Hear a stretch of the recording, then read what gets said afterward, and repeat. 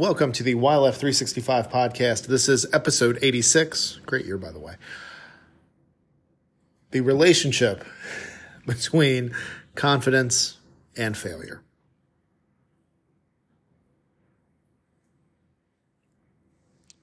This is probably not what you would expect. You would think that if somebody is self-confident, that they wouldn't anticipate failure. But here's the thing. People that are genuinely confident know that a lot of the things that they try to do, if not most of the things that they try to do, are going to fail or not go the way that they initially think that they will go right off the bat. That's one, that's where the learning is. And two, just because something doesn't go the way you think it is doesn't mean it's a label that you have to wear that you'll never be successful with anything. All of your successes are actually going to come from what you learn from those times that things don't go the way that you expect them to go. We'll call it failure. Fine.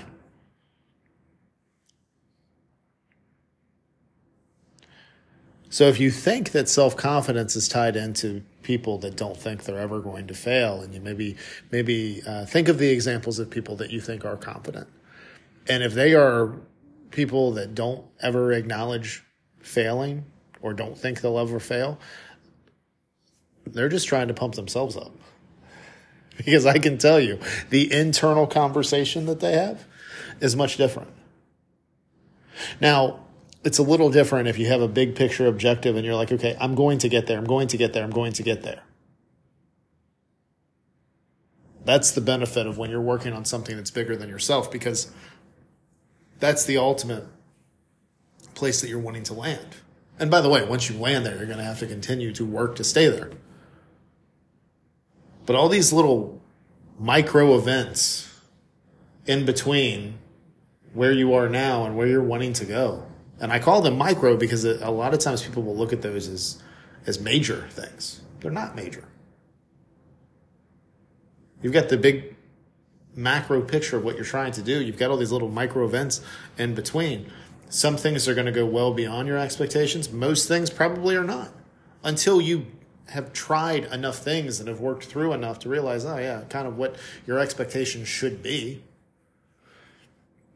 And then the really cool thing is when you try something new and your expectations aren't based around a specific outcome, but what you have learned through the process of working through not only this project, but others. But what most people consider failure, those that are really genuinely self-confident know that's going to happen the vast majority of the time. Again, you try to get a little bit, you have a little bit more context for what failing looks like for you, especially if you end up launching or starting new things that are very similar to one another. Because again, after a while, because you've been focusing on a process, you kind of know what it's actually going to look like. So being confident in yourself has a lot to do with how you view things in your life not working out the way that you want them to.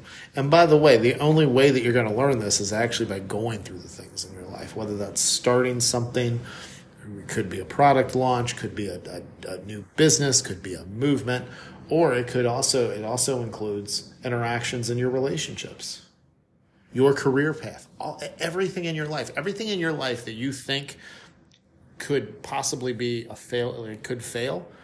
And by the way, it probably will at some point, but failing is not catastrophic. It's not a long-term label given to you by anybody of substance. Anybody that would label you as a failure because things that you want to do don't work out the way that you initially want them, they themselves, again, it talks a lot. It says a lot more about the relationship that they have with themselves and how they view things. But you should look, failure is an opportunity to learn. And when you start focusing on the process of things more so than the outcomes, you learn this. But you have a very realistic relationship with failing, which helps build and reinforce your confidence, your self-confidence. I realize I did not do the spot for the YLF365 challenge at the beginning here. So if you're not taking part in the challenge yet, I encourage you and urge you to do so. Head to yourlevelfitness.com/YLF365. You'll get all the info. Search the hashtag on Instagram. That's hashtag YLF365. Join us. This is a year of focusing on daily actions to the best of your ability to help you improve ultimately the relationship you have with yourself, but it also trickles down to the relationship you have with eating and exercise, as well as how you define creativity in your own life. Maybe you discover creative pursuits for the first time. Maybe you rediscover things. Tons of opportunities. So again, head to yourlevelfitness.com/YLF365. That's where all the info is. We are 86 episodes into this podcast. If you're listening and you're digging this, it's time for you to take part in the challenge if you're not already. Thank you as always for listening. Oh, I'm all over the place. My goodness. So I want to hear your thoughts on this with the relationship of genuine confidence and failure. 2 places where you can do that. You can either message me on Instagram. I'm at yourlevelfitness on there. Or you can email me. That is Daryl at yourlevelfitness.com. That's DARYL at yourlevelfitness.com. Thank you as always for listening, and I will talk to you again tomorrow.